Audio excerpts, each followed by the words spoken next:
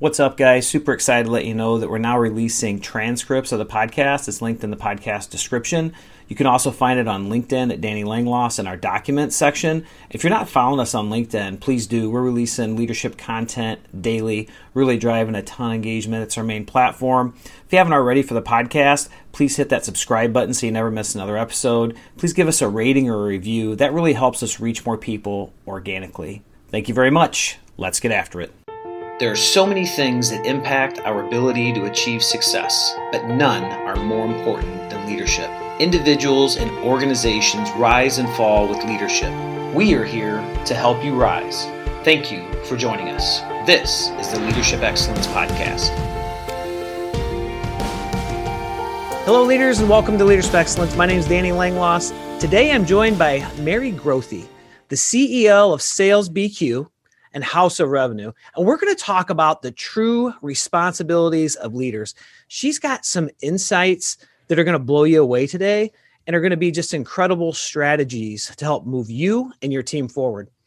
She loves scaling companies to their first 5 million, then 10, 15, 20 million. Her company helps companies who have reached their revenue plateaus get past it. She's understood how important their people are to that. They help, regenerate, remodel, progressive, innovative in the areas of sales and marketing departments. And they're just having an incredible impact. So she's going to talk a little bit about her journey, a little bit about that.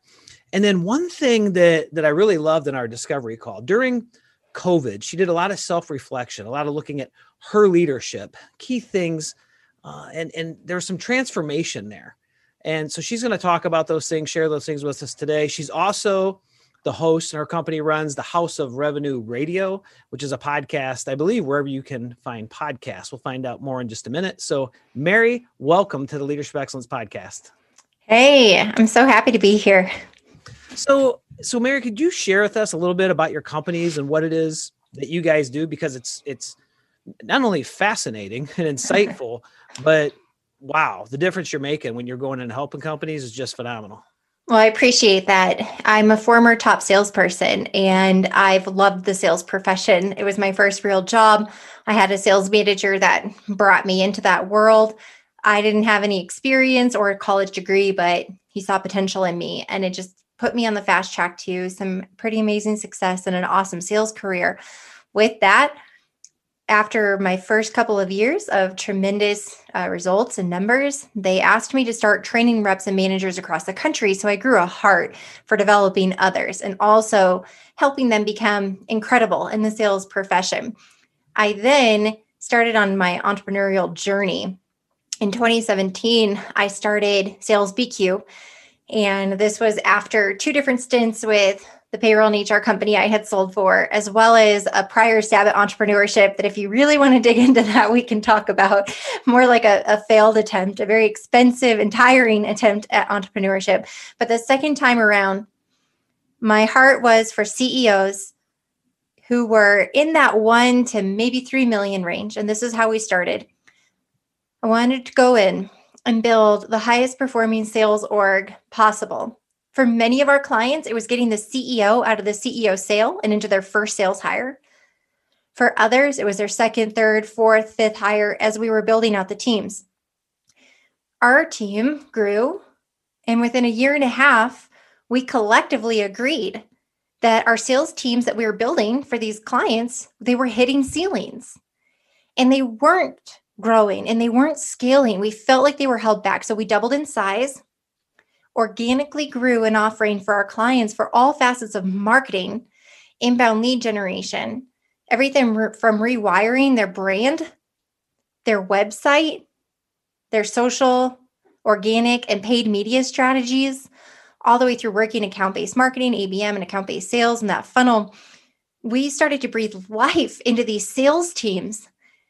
The results were skyrocketing. We home grew a RevOps division, that's revenue operations, started having a say in our clients' tech stack, all things automation, as well as the operational workflow of the customer from the first touch point in marketing, and expanded our services all the way through customer success. So now we were 360 on the revenue ecosystem. In 2020, we had 9 full service clients. We call them full scale ahead clients. On average, they spent just under $200,000 for our services, but we grew them $3.2 million on average. A couple of those clients more than doubled in size. And on average, we were doubling MRR for our clients' monthly recurring revenue within 10 months. So as we go into this year, the mission and the passion are strong. And we're currently working with 12 companies nationwide. And we can dig into any of that you want to. Wow. That's just incredible. So when I think about leadership, I think about vision, culture, strategy, execution. So the work that you're doing with your clients and your companies, is that focus really strategy based? Or are you guys also doing people based, culture based? Because I know we're going to transition into the culture of your company and your leadership and your growth and some things you've really dialed in on. But yeah, take a shot at that. With what you guys are doing, you really strategy based when you're doing that, or is it a combination? It's strategy and tactical execution. So the reason our services are $200,000 a year is these clients get a VP of marketing, a VP of revenue who oversees sales and customer success, a RevOps analyst, and our entire marketing team. And what we're able to do is rebuild their entire revenue infrastructure for each department, but we actually roll up our sleeves and do the work. So it's not just, here's your gap, here's everything you should do, here's a 50-page audit on SEO on your website. It's like, we actually put together the playbook, the revenue playbook for the company, encompassing every revenue department, but then we implement it. Because the only perfect plan is the one still sitting on the shelf. And I think that that's where a lot of consultancies or agencies may fall short. They probably do excellent work on the front end, identifying here's where the opportunities are, here's a manual, an SOP, or a playbook. Now go implement it. So what we've come to realize is that if CEOs and leadership teams were able to implement it by themselves, they would have done it by now. The fact of the matter is they're busy, they're wrapped in the reactive needs of the business. And every time there's a future planning project, it's getting put on the back burner. The urgent always takes place over it. And then it's a half-baked effort to get things rolled out. And then it never works. And what they find themselves doing is repeating what they've always done, which is not going to get them past their revenue plateau or set to scale. So yes, the power in our work is not only are we strategic and visionary, but we actually put the team together to do the work. And then the last part, it's not leased or outsourced. We work for that company for 6 to 18 months. We build the revenue engine within their walls. Wow. And then they keep it. And we train their team how to do it and to take it over from us. And so it seems to be foolproof. Our clients continue to scale after we leave. Wow.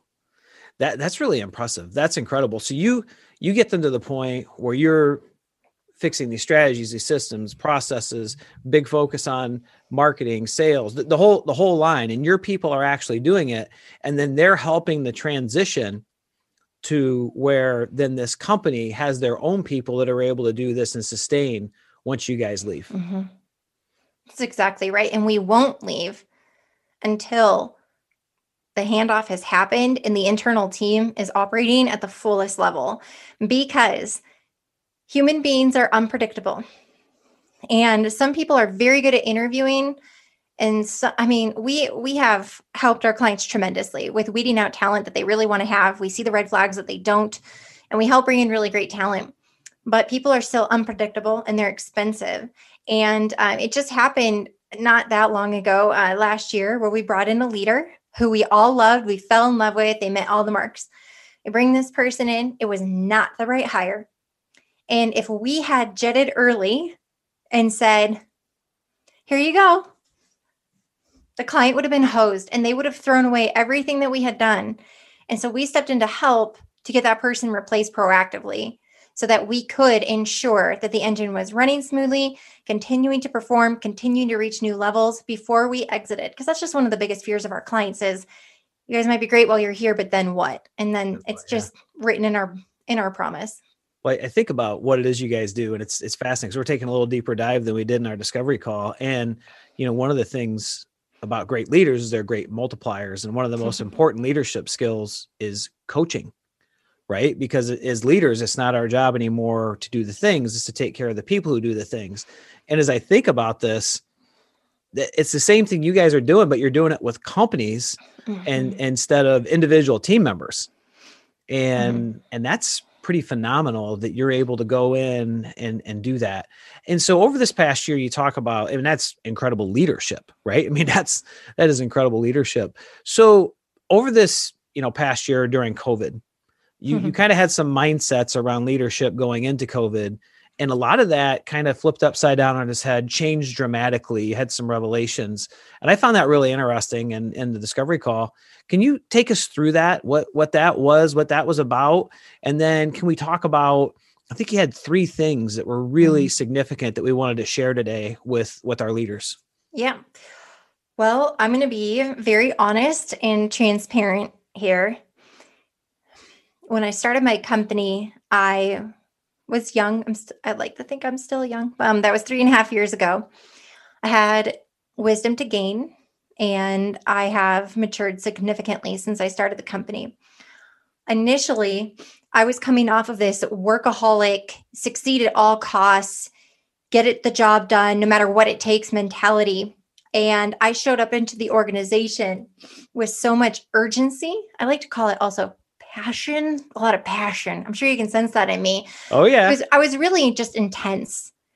And I was that leader that came in. And when I was in the office, it was stressful, I think, to other employees. And I was just constantly getting in all the projects, trying to move things forward. I had my hands in everything. And I had this belief that people couldn't do it as good as I could do it. Therefore, I needed to be involved in everything. And it wasn't good. I wasn't grooming my team to be brilliant in the work. I set this precedence that if you do a mediocre job, Mary will just come in and fix it for you, because she's not going to let something bad go out to the client.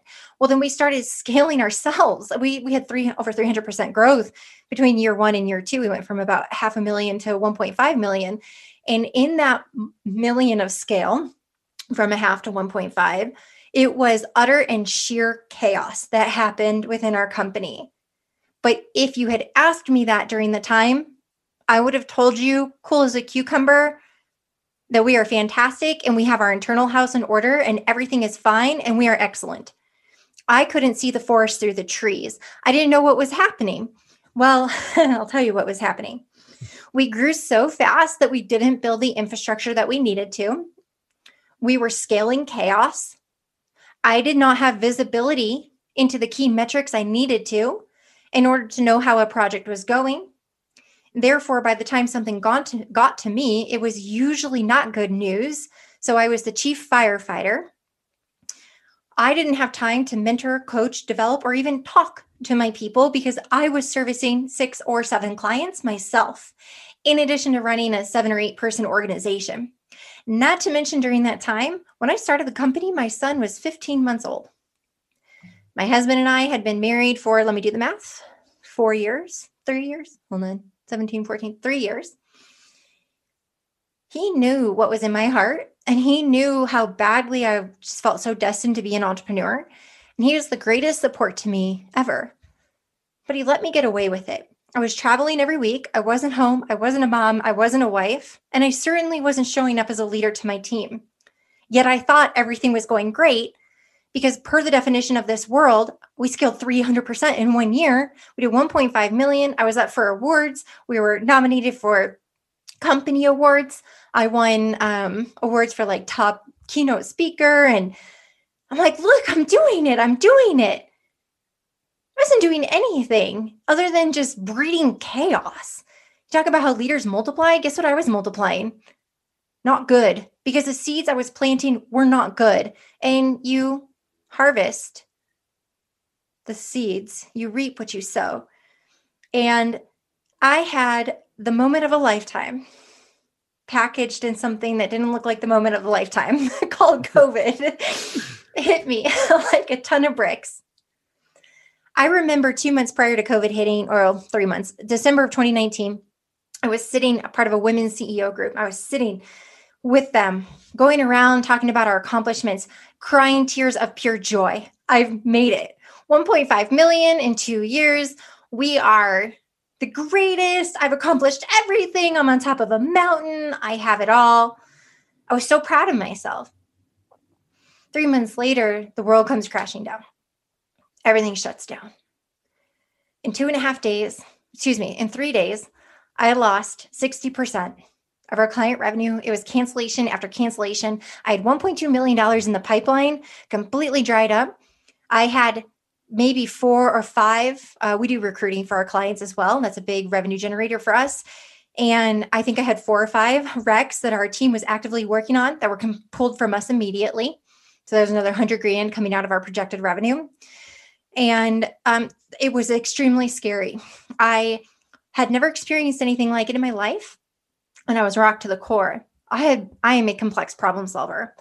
I didn't know how to solve this problem. I remember having trips that were canceled, speaking engagements that got pulled. I was grounded. Everybody was. I had to stay home. I had been traveling every week.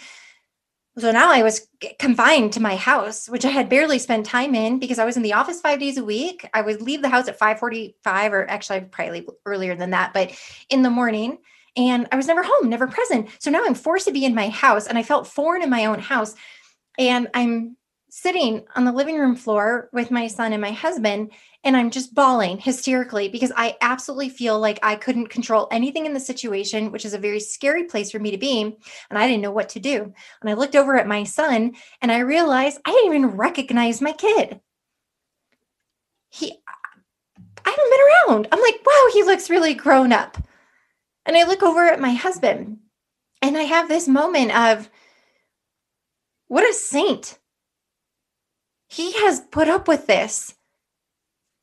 And as this is coming crashing down for me, he's here for me with all the love and support, willing to do whatever he needs to do to help me.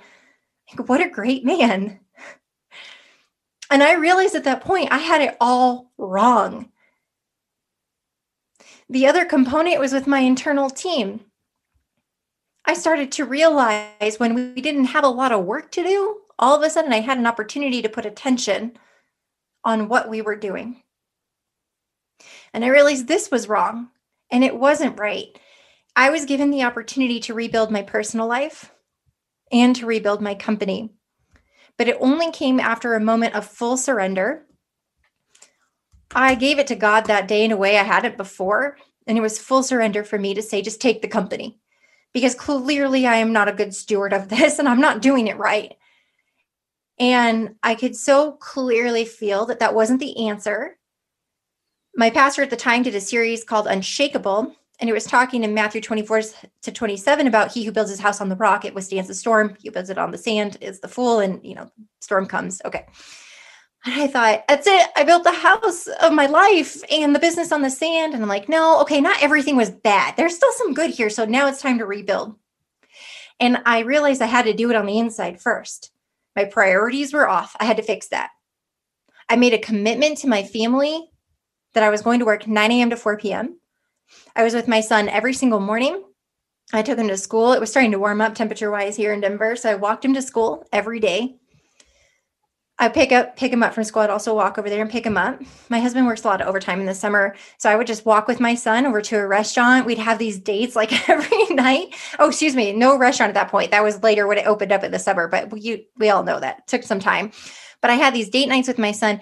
The relationship internally for me, I started to heal. I slept like I haven't slept in years. I slept like I had mono. I mean, it was years of me working 100-hour work weeks and driving myself into the ground that I finally got to rest. Like I feel like I healed at the cellular, I can't say the word cellular level, internally on the inside out. When I started to get right with myself, I could start to be right with others. I dove into the word. I dove into inspirational books. I dove into the knowledge and wisdom of my peers. And I actually started to listen for the first time. Common leadership principles that I can recite and I know are very common that I thought I was doing, I acknowledged I wasn't. So here's what I changed. I got right with myself so I could get right with others. The first thing I did in order to get right with others was encourage them to get right with themselves. My team was also experiencing stress, panic, misfortune. They had spouses, significant others that were losing their jobs. They had family members that were getting sick. And I helped them get right with themselves and coach them through that to be whole from the inside out. Serve first. That became our new core principle. Number 1, serve first, serve ourselves first. Then we did have to trim our team And we were left with our best, brightest, most brilliant talent. And together, we decided we were going to serve each other first internally. So serve ourselves first, then serve each other before we went out and serve the client. And that meant we started to get right with our teamwork, camaraderie, collaboration. We built the infrastructure that we never had. We had framework templates, a new project management system. We started to work through everything that was wrong so we could all be clear on delegation expectations. We got right with ourselves as a team. Then we realized we had to shift our mentality with our client. If we were experiencing these emotions and challenges, our CEO clients, they probably were too. And we needed to connect with them at a level that we never had before. So the extension of that core principle, serve first, then went to our clients. And we had to sit down and level set and rebuild relationships so that they knew our heart and our intention was to serve them before scaling their company. And it was to do right by them no matter what. That meant being a little bit more of a coach to them than we had been in the past and really aligning with their heart and their mission. Then our second core value is scale second. So serve first, scale second. With the new collaboration that we had and the refreshing of our own souls, we were better human beings. We were smarter. We were coming to work more refreshed. We had more to give. And with the collaboration, we were now tapping into multiple brains. So we became so much smarter. We rewrote our process on how to scale revenue. We were listening to what was shifting in the different industries based on the pandemic. We had our eyes through learning and education on new strategies, new tactics. And we brought forth winning strategies and tactics to our clients. And we were brilliant in the scale in 2020. We scaled all 9 of our full scale ahead clients, 100% success rate, could not have been done without these. And our third core value became succeed always, which just means there's a different definition to success than what the world may have given all of us. It's not about reaching that revenue milestone. It's not about that big exit with the company. There's success in little things and how we treat people and how we show up and how we are. You use the term again, as leaders, we multiply. What are you multiplying? And we realize that when we can come to work the right way, we can multiply that light that's inside of us and the love. And that sounds so kumbaya, but my gosh, it works. And we are living proof of that. So there were 3 components that I'd love to transition into, but I'll pause here to get your feedback. But the learning from this was, without being right in myself and what I had done to my family, a family that I prayed for and wanted so badly, and how quick I was to neglect because of this entrepreneurial fire inside of me, which those of us listening and know we have it, that thing is a beast and it can blind us. But the beast can be tamed and you can live your best life, but with both sides, personal and professional. They can cohabitate and it can work. So that's my advice there. Wow. So much great information. I love the core values there. Serve first, scale second, succeed always. One of the leadership lessons we talk about a good amount is if we don't take care of ourselves, there's no way we can take care of others to the level that we want to take care of and serve them. And that's just huge. I heard, you talk about synergy, the force multiplier. When you create a great team, right? A diverse team, a team with different perspectives, and you put these incredible people together, the multiplier of that, if you've got a 10-person team, isn't 10 times. It's like 1,000 times. And so as you talked about that, I heard synergy of champions. And then there's so much power in listening and truly understanding what it is that we're taking in, what it is that people are saying, what the best practices are, what the training and the research says. So much there. And then, those 2 revelations about one, family. I tell you, coming up through my career, I started my career as a police officer, worked through the ranks. I was a detective. I missed the first 6 years of my kids' lives. And, you thought that's what you had to do. And when I became the police chief, it was more of that, except I'm balancing coaching and everything else. And, at the end of the day, we don't have to push that much in. It's about focusing on that 8 or 9 hours or 7 or whatever you're there, and being able to channel it in the right way. And there's never, I don't really believe in total balance, but what I believe in is what are our priorities and how are we giving to each of them what we need to give to them. And as CEOs, the other thing that you and I really align on is we both have this passion, and we've got to be careful. And I'm not saying you have to, but you talked about it with that coming across as intensity. Oh yeah. Because intensity, the way that can push off into people can be really, really negative. And so there's a line between that and the emotional intelligence it took, and using this gift of COVID, which I believe COVID has been a gift to us in many ways. It's just amazing. So wow. What a story. People listen, it just got to be blown away. I know I am. I've got kind of goosebumps from hearing what it is you guys have done, what you've overcome, that reflection, your struggle, the way you've taken incredible adversity and challenge and turned it into incredible opportunity and success. That's what it's all about.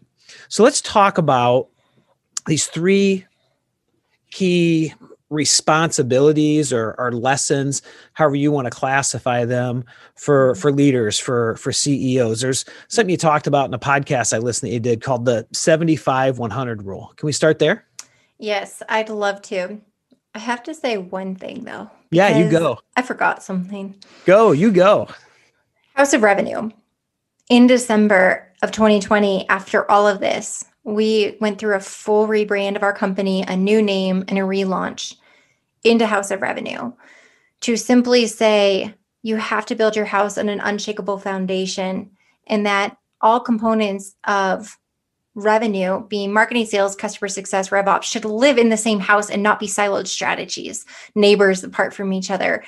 They need to be in the same house. They have to be working together. And of course, it has that super powerful meeting with building the house on the rock. So I had to insert that because this whole COVID situation led me to that rebrand to better articulate who we are and what we do. So I just had to put a bow on that. Let's talk about the 75-100 rule.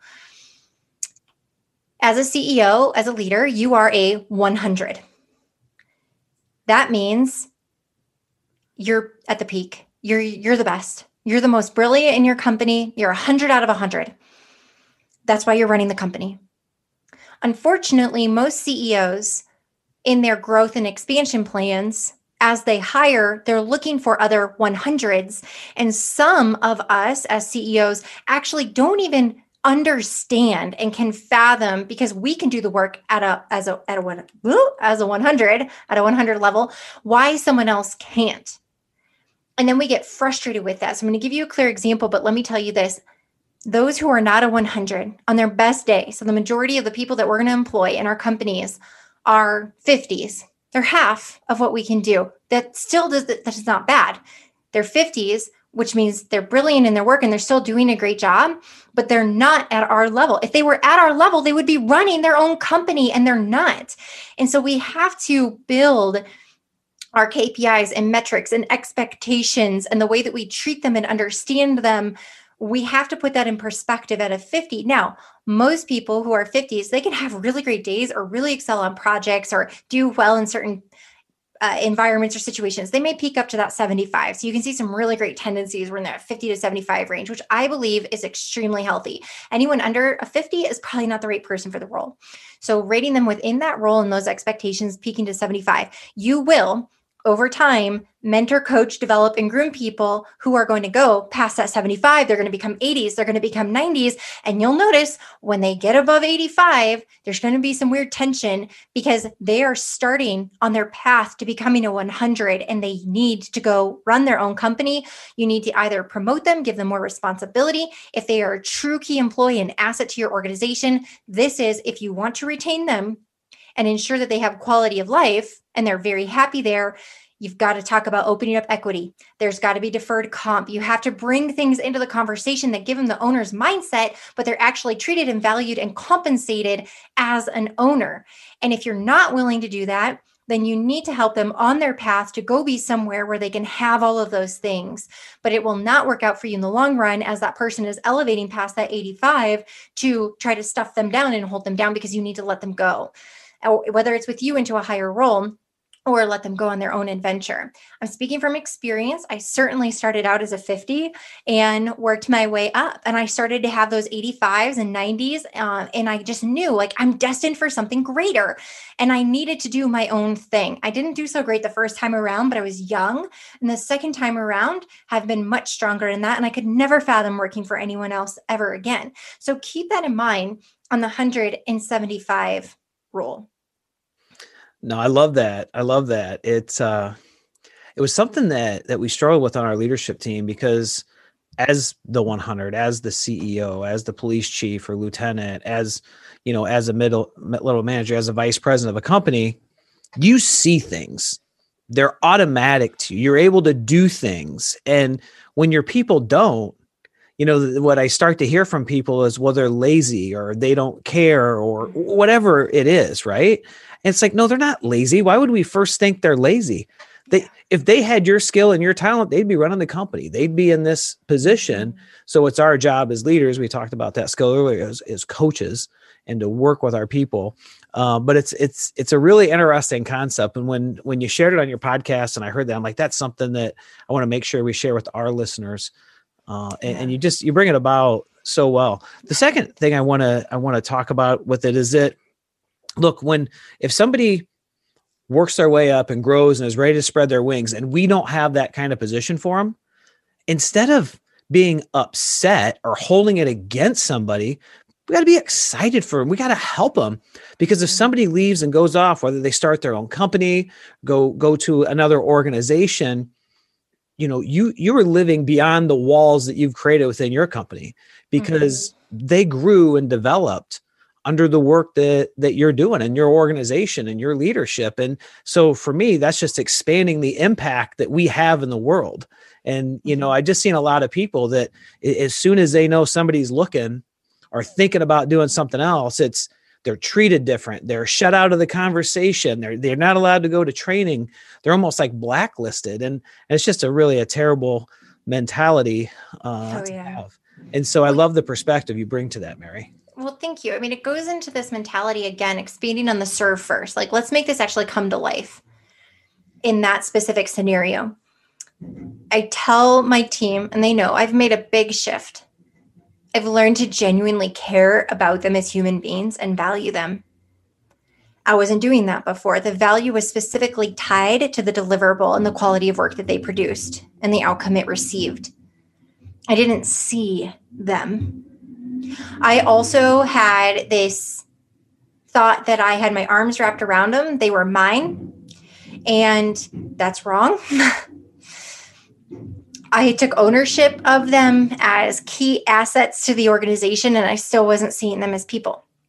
When everything shifted for me, I think it was like the Grinch, and my heart grew like 10 sizes or whatever, because I'm looking at this team now through more of like motherly eyes.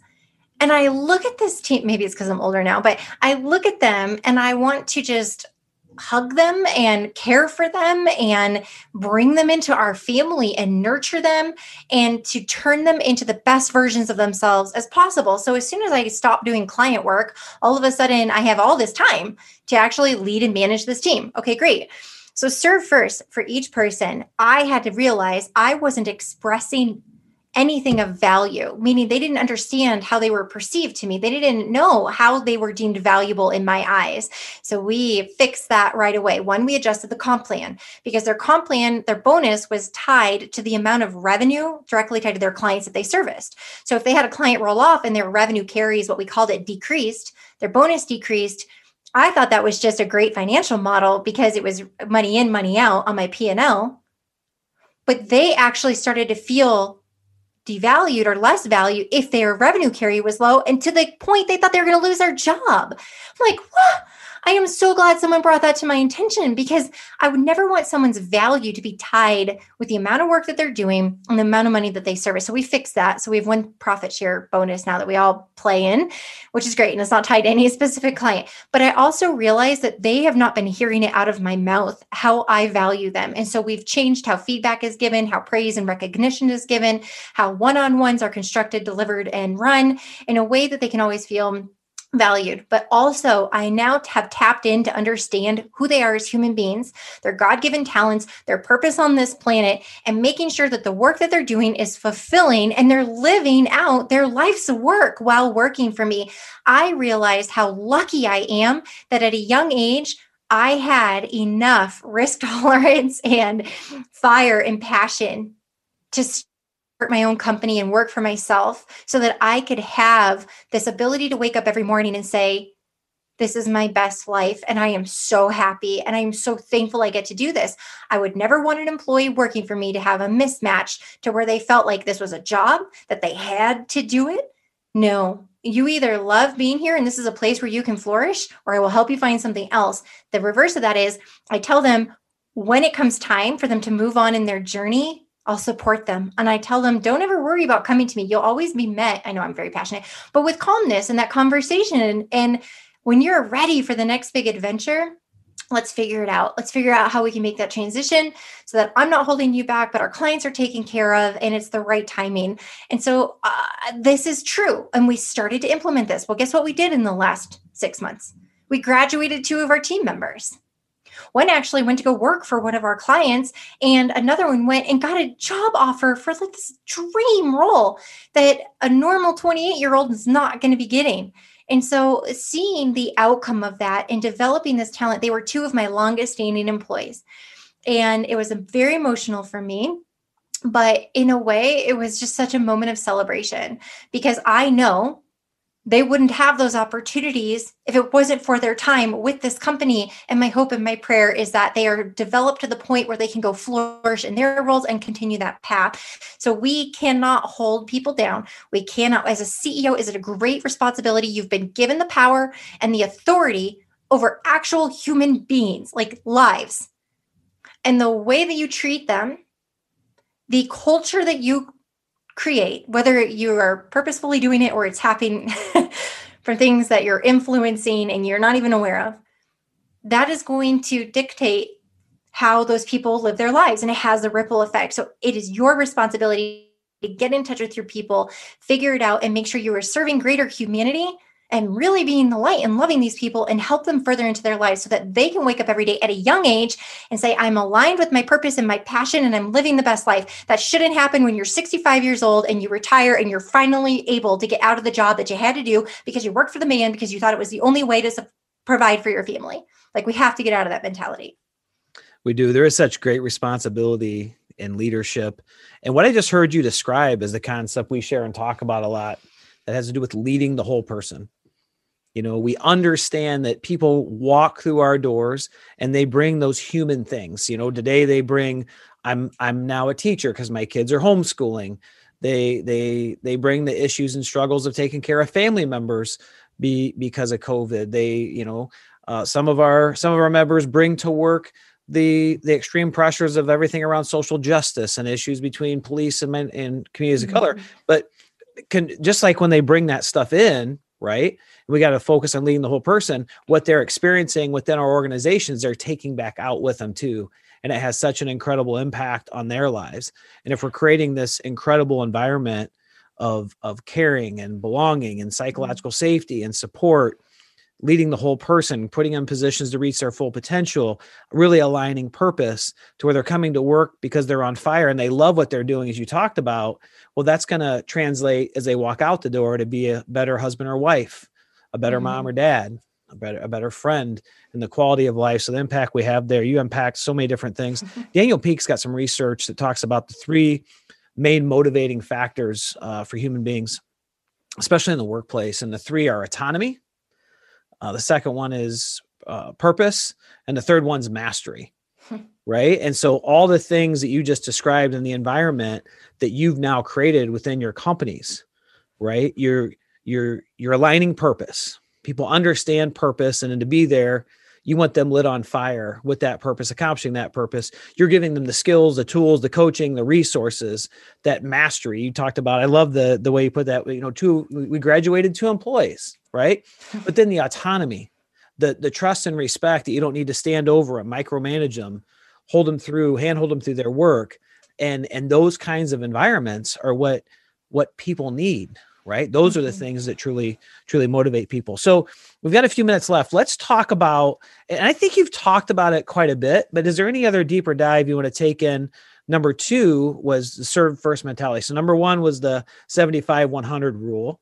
And then the number 2 was the serve first mentality, which I think you've covered quite a bit. Is there anything else you want to add into that one? No, I think a third topic that'd be great is our expectation versus agreement. If you want to go there. Yeah, let's go there. So expectations, clear expectations, realistic expectations. But what I love about how you talk about this, it's expectations versus agreements, right? Because you can have whatever expectation you want to, but walk us through that.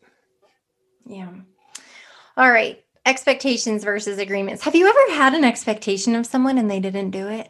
Then you ask yourself, did you communicate the expectation to them, or did you just make an assumption that they should probably know to do that? Okay. Third level.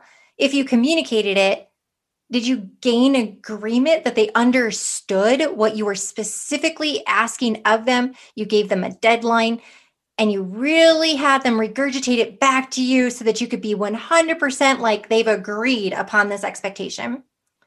Okay. Even if you did that, was there a repercussion if they didn't do it? Probably not. And so this is a method to take your expectations and turn them into agreements that everybody understands. If we don't get this done, this is something possible that could happen, and that is not good. And so how are we going to better our communication? So I have an example that actually just happened this morning. I have a new team member, and I have an expectation of a deliverable that needs to happen next week. Verbally, I've spoken about it. And I realized this morning during a working session that I would be a fool to not clearly demonstrate every ounce of my expectation on it. It's a new team member. They've never done this type of work, this project for us before, whereas I know that they've done it in the past. I mean, it's like why they're hired, but I've never seen what that looks like for their prior company. So I don't know. Can they do the work? Of course. That's why they're here. Am I blindly telling them to get this done by just simply naming the type of deliverable that needs to be completed? Well, what's going to happen if I'm not specific and I don't show an example and clearly indicate what my expectations are? There's a high chance that this person will go and do the work, send it to me, and then what's going to happen? I'm going to get triggered. I'm going to be disappointed. I'm going to say this person can't do the work. This doesn't meet my expectations. This wasn't what I was looking for. So I'm smarter than that. So right. I took this morning, showed the deliverable as an example. I spoke slow. Shocker. I know I can do that. I articulated specifically the key elements that I wanted to see. Then I took those key elements and bullet points while I was on the meeting with them, put it into an email to say, these are the key elements that I'm expecting to see in this document. I also put a time frame. Start this component of it today. Schedule this component of it for Tuesday afternoon. I want to see this by Thursday morning, and then we're going to have it set for delivery on Friday. How can someone fail with that much detail? If I hadn't done it that way and that team member did it their own way and it didn't align, I, as the leader, could potentially be set up to be disappointed in that person, which then has its own snowball effect because I'm going to start telling myself stories in my head and it's going to grow potentially animosity. I'm going to bring in coaching that's unnecessary and potentially causing that employee to feel devalued, like I believe they can't do the work. And so get it right on the front end. Expectations versus agreements, that's going to save your business.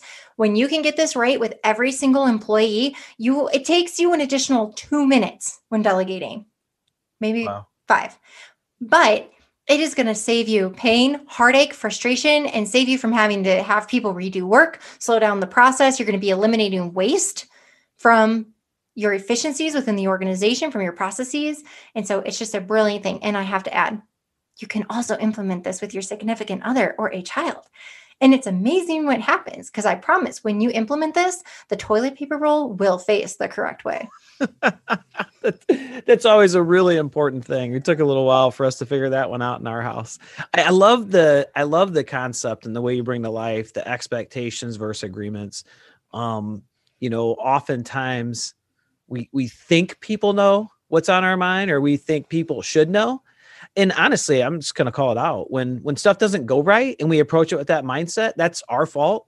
We need to look into the mirror and see the one person who's responsible for that. Mm-hmm. And especially when you got big and major projects and key deadlines, setting some touch points and follow up to what's happening, especially with newer team members, becomes important. And I like the distinguishment there. I've really enjoyed our conversation today, Mary Grothe. She's the CEO of House of Revenue, Sales BQ. What's BQ stand for? The Behavioral Quotient.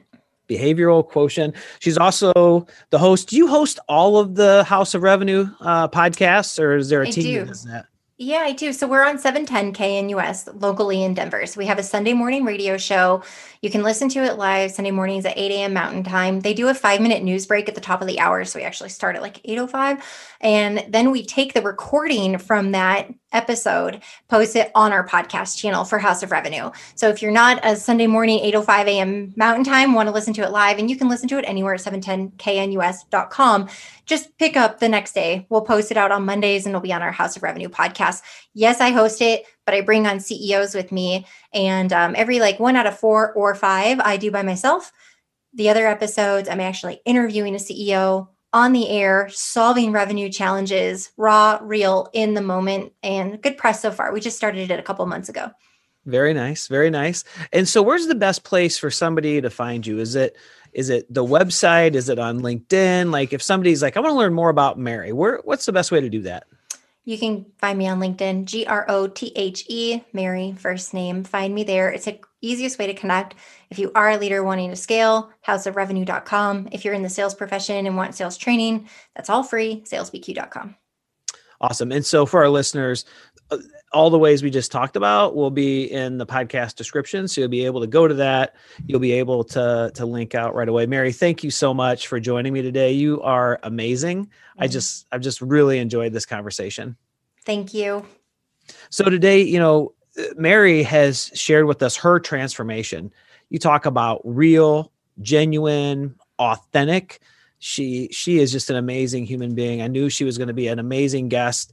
We can talk about how to do some of these things, but hearing the examples and the real life successes of a leader there's just nothing better than it. I love the core values, the core cornerstones of a company: serve first, scale second, success always.